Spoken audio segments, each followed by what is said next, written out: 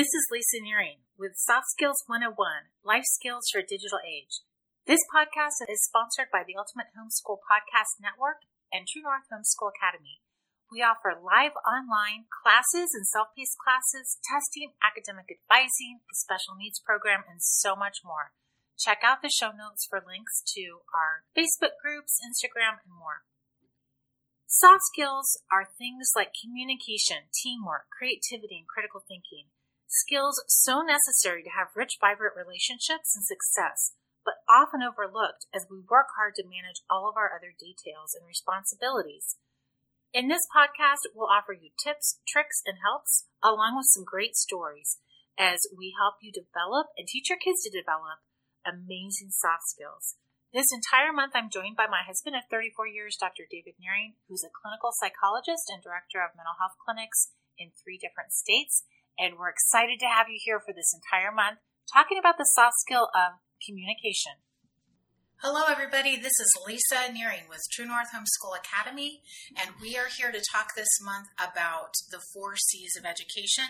We're going to be touching on how to teach your kids communication skills, critical thinking skills, creativity, and collaboration. And I'm joined by my husband, Dr. David Nearing. Thanks for being with me today. And it's great to be here, Lisa. Thanks. Yeah. We are going to just kick off this new year and new decade with talking about how to teach your kids communication. Communication skills are considered one of the most important of any of the soft skills in business, ministry, anywhere you go. Everybody's always talking about communication skills and how important they are. So let's just jump in. How do we teach our kids communication skills? I think it's really important because, again, all relationships are based on communication skills, and communication skills are indeed what allow us to actually connect and have the relationship. Right. So let's start from the early years. How do we start teaching our little children, even if they're pre-verbal, communication skills? Well, that's basic, what we call in our business, mirroring. It's where the child sees the parent seeing them. So if it's you and me, I see you seeing me. I hear you hearing me. And that's where you get moms looking at little kids and going up really close and going, "Oh, you're so cute. Look at your little face," and doing all these smiling, funny little things, because we're actually mirroring the child, and we're actually teaching the child how to respond as a human being when we do those things. Yeah, mommy talk is really important to language development in children. Scientists have looked at this, and we understand that, moms are actually extending what we call the phonemes, the little particles of speech. Like they'll say, "Oh, how is the baby?" Oh, that's awesome. So we're actually teaching them pre-reading skills. Correct. Ooh, I love that. Right. As like someone who loves teaching phonics, which is weird, but right. That's fun. You're teaching them phonics in 2 ways. Number one, you're extending it, and you're also adjusting the prosody. You're extending the vowel. Okay. Like, "Ooh, how's the baby?" This is why moms do it and not dads. Yeah, no, dads don't do this very effectively. That's not so much in their wheelhouse. When they do it, all the moms cringe because that's not the expertise of the man. That's right. Not that men can't do that, but as a general rule, women tend to do it with much more finesse and aesthetics. Mm-hmm. Right. So that's one of the most basic ways to teach your kids to communicate is just mirror them, and it doesn't stop when they're not babies anymore. Well, it's even when they're babies. One of the things that's really important is that the child, when they have an experience in response to the mom responds to the child the way the child's responding to the mom, and vice versa. There's a back and forth that's going on. Think about it as the baby and the mom playing catch together with attention. Right. They're using attention and they're playing catch with it. Right. And so as they go from doing that back and forth, reciprocity type engagement, even if it's pre-verbal or nonverbal. Especially if it's pre-verbal and nonverbal. So you have to see each other, literally see each other or hear each other or touch each other. You have to have some neurological connection with the person to have that volleying going back and forth. Right. And then there's these waves of being connected and then waves of disconnection that then are replaced by waves of connection again. That's that back and forth that's going on between infant and mom. Mm-hmm. Right. And then after the kiddo gets into the toddler stage and preschool stage, we really advocate for open-ended play that is active, not passive, and that would include just the toys and games that you include in their lives, such as Playmobil or Legos or Brio Train, toys that they can bring their imagination to, that they can create their own stories with and out of.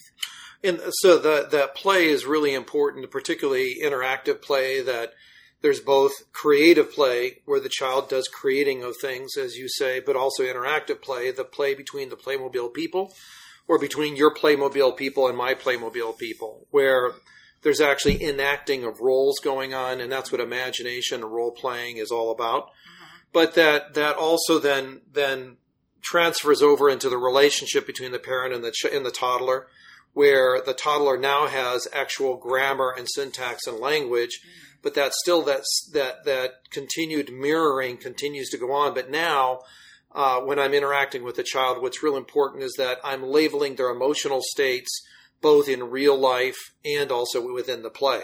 So I'll say within the play, oh, you were really angry as the mother, or, oh, you were feeling really happy with your family together. And so there's a mirroring of states going on. And then what is when the dinosaur comes and eats everybody? What does that exactly mean? The dinosaur is really hungry and is strong and scary. Right. So we label all of those experiences as that's going along. Right. Then we get into early elementary and older elementary and middle school and high school, where things might get more complicated as your kids get older, and then young adults. And how does that all work as we're teaching our kids communication skills as they go through these ages and stages? Well, I think that's the age of mastery. And so as when we think about those times, we really want to think in terms of what is it that the child is trying to master during that time. Those ages and stages from kindergarten through high school and young adulthood all are different time periods of when the kids are mastering certain behaviors, skill sets, understandings of the world. Right. And how do we teach them communication skills and mastery as they go through those? Well, during the school age years, there's basic skill development during that time: reading, writing, arithmetic, sports, things of that nature. What the classical educators call the grammar level of relationships and skill development. But that also applies in relationships, because that's the time period where children are just beginning to get the concept of negotiation. So they're doing... That's a change from preschool, when they do a lot of side-by-side play, but they don't really negotiate or interact necessarily together. That's where you're like, give me my toy Bammo. Right. Because it's like, this is my little space here. Exactly. That's the parallel play that they talk about. In grammar school, now we're talking about the formation of teams, the groups, things like that. That's that little group of boys that are running around, creating all kinds of interesting events for adults to have to deal with in a neighborhood. A little clutch of girls basically playing some sort of make-believe of one kind or another. They're negotiating with one another roles and relationships, and actually experimenting with conflict management. So how does this digital age, where we have so many electronic devices at the ready everywhere we go. I mean, it's even hard to find a restaurant without big screens going all the time, but people have tablets, computers, phones, game stations. Anywhere you go, you see groups of people with devices focused on the device rather than necessarily communicating or negotiating with each other. The devices really are designed for convenience, right? It's all about you and your personal preferences.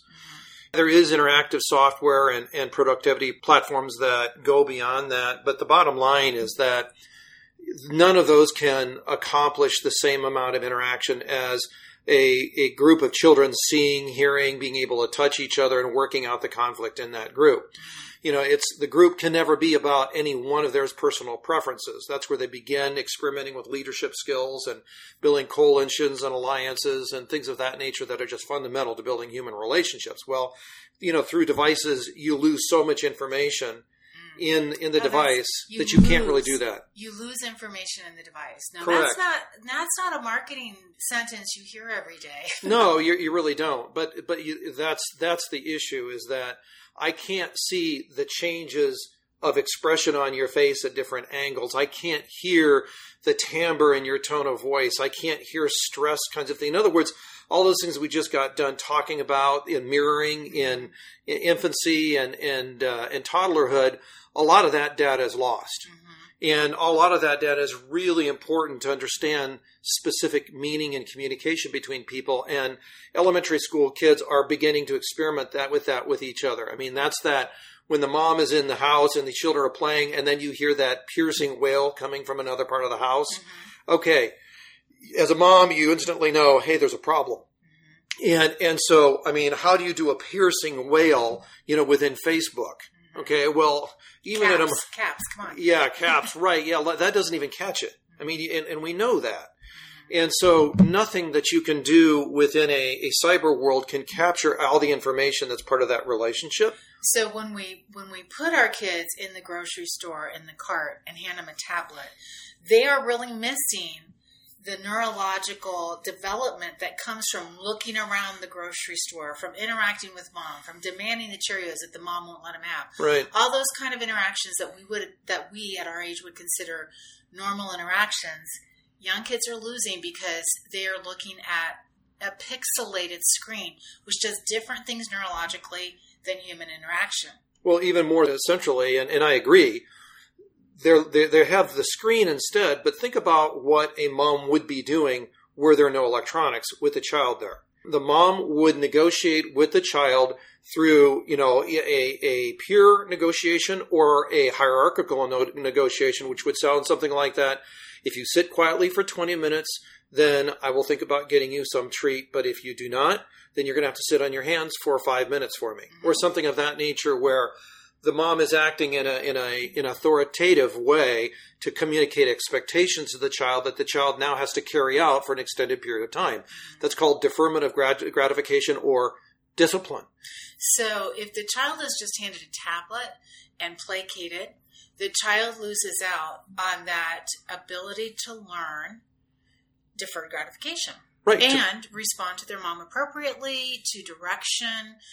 They fail to learn self-control. Indeed. We're seeing this a lot more in society. I got 3 phone calls in the last week. Parents called me up crying because of how their kids were interacted with on school buses. Yeah, self-control is such a big one. And kids learn that from their parents a lot of times. Well, and think about this. The other thing that's being missed out in that way approach to the shopping experience is, okay, the child is losing an opportunity for mom to talk with him about food, to talk about people, to talk about relationships, to talk about all those kinds of things. And yeah, mom's tired and harried and pressured and worried about a lot of kind of things.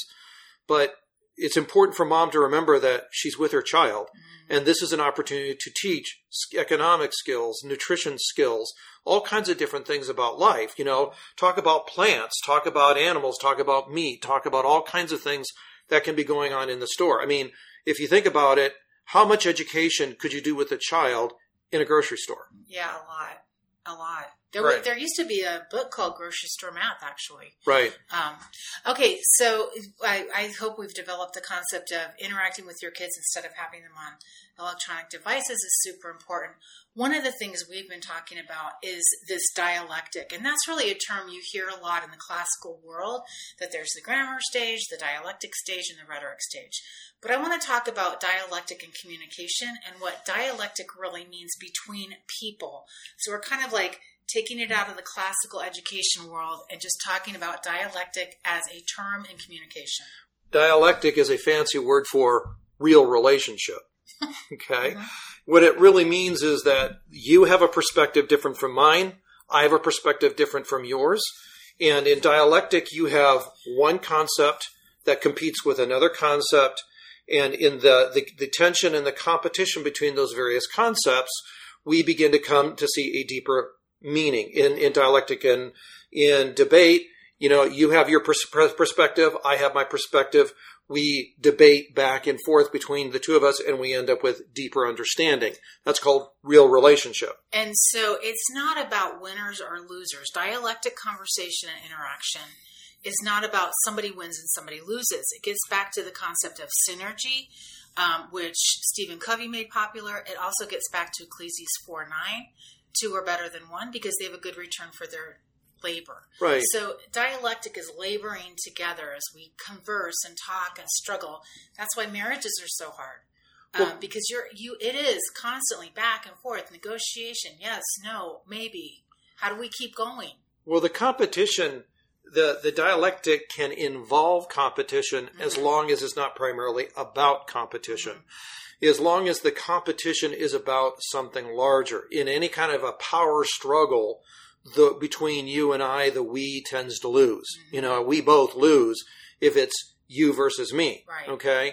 But we can have certain kinds of competitions between the two of us that can lead to something better. Like if we have an actual intellectual argument or debate where the concept is, how do we come to a deeper understanding based on disciplined argument and debate? That's called healthy argument. Okay? We can have a healthy argument, or we can have an unhealthy argument that's all about power. And so with children, it's important to teach children that they can actually have an alternative point of view that we respect and we can hear. But then there are ways of having a light debate or argument between mom and dad that's logical, and between child and parent that is logical, reasoned, based, and gives that child a sense of mastery, autonomy, power, if you will, okay? That's different from mom and dad, but still in the end is based on principles of relationship, where an argument is healthy versus unhealthy. And so a lot of this, you see this on social media quite frequently, where people drop their quote-unquote truth bomb and walk away, or caps or whatever. There is very little dialectic. It is a lot of shouting, it feels like, in this weird one-dimensional universe. Yeah, it's to pick on Facebook, because it's across social media. It is across social media, but we can pick on Facebook because it's designed to do exactly that. They stated that when they developed it. Oh. Is that, their idea was to disrupt, society, and they've done exactly that. And to give you an illustration, I actually have a person that I know at a local university whose ideology conflicts with mine. On Facebook, commonly we'll have little interactions. In one interaction, he said, well, a true discussion is where you can say what the other person means and the other person recognizes that that's what they mean. And I said in response to this person, you're right. Bravo. Exactly. I affirmed the person. A couple of weeks later, this same person basically was talking about a political position, again, alternative to their own. And I said, okay. And then I quoted exactly what this person said in the post. So they then said, yes, okay, I said that, and then attempted to say back to me on the post what they believe my position would be. I then said back to them, no, that isn't my position, gave my position, and guess what do you think happened? I don't know. Nothing. Oh, they just walked away. End of discussion. Okay. Because that's Facebook. Okay. Yeah, where you don't have to, there's no commitment, there's no loyalty. Well, except to your own self. And that's really a problem in communication. If you're all about yourself, you're not communicating. Well, even more than that, think about your average Facebook post, okay? Is there an average Facebook post? Well, think about just the distance. How many lines is in everybody's Facebook post? 2-3 lines, right. And that's about it. This person was trying to reflect back a complicated position in society with just this short blurb. When I said it back, obviously it was a longer content post. It wasn't pages and pages, but it was longer than your average post. And so I'm sure the person felt overwhelmed by the position I gave them. Well, here's an interesting fact about Facebook. They love longer posts. They love dialectic engagement like that. They like back and forth, and they love the longer posts. The Facebook algorithm will pick it up. So just an interesting thing to know about Facebook. I understand that Facebook, but the thing is, the thing you have to understand about technology and technology companies is they don't control their own products. Right. They lose control of these things and they don't even know what's happening to them. Right. So we're going to pick this up in the next. Let's pick this up another time. Lisa, what do you think? We could keep talking. I don't think we gave you some specific points to teach your kids to learn how to communicate, but we want to do that. Let's get down to brass tacks next time around, right? Yep. So thanks for listening, and we'll catch you at the next post session. Thanks. As always, thank you for joining us for another episode of Soft Skills 101, Life Skills for a Digital Age. Stay tuned for next week's episode, where I'll be joined by my husband, Dr. David Nearing. We'd love to hear your comments and questions and appreciate your listening, sharing, and downloading this podcast. We'll see you next week for another episode of Soft Skills 101, Life Skills for a Digital Age. Thanks for joining us.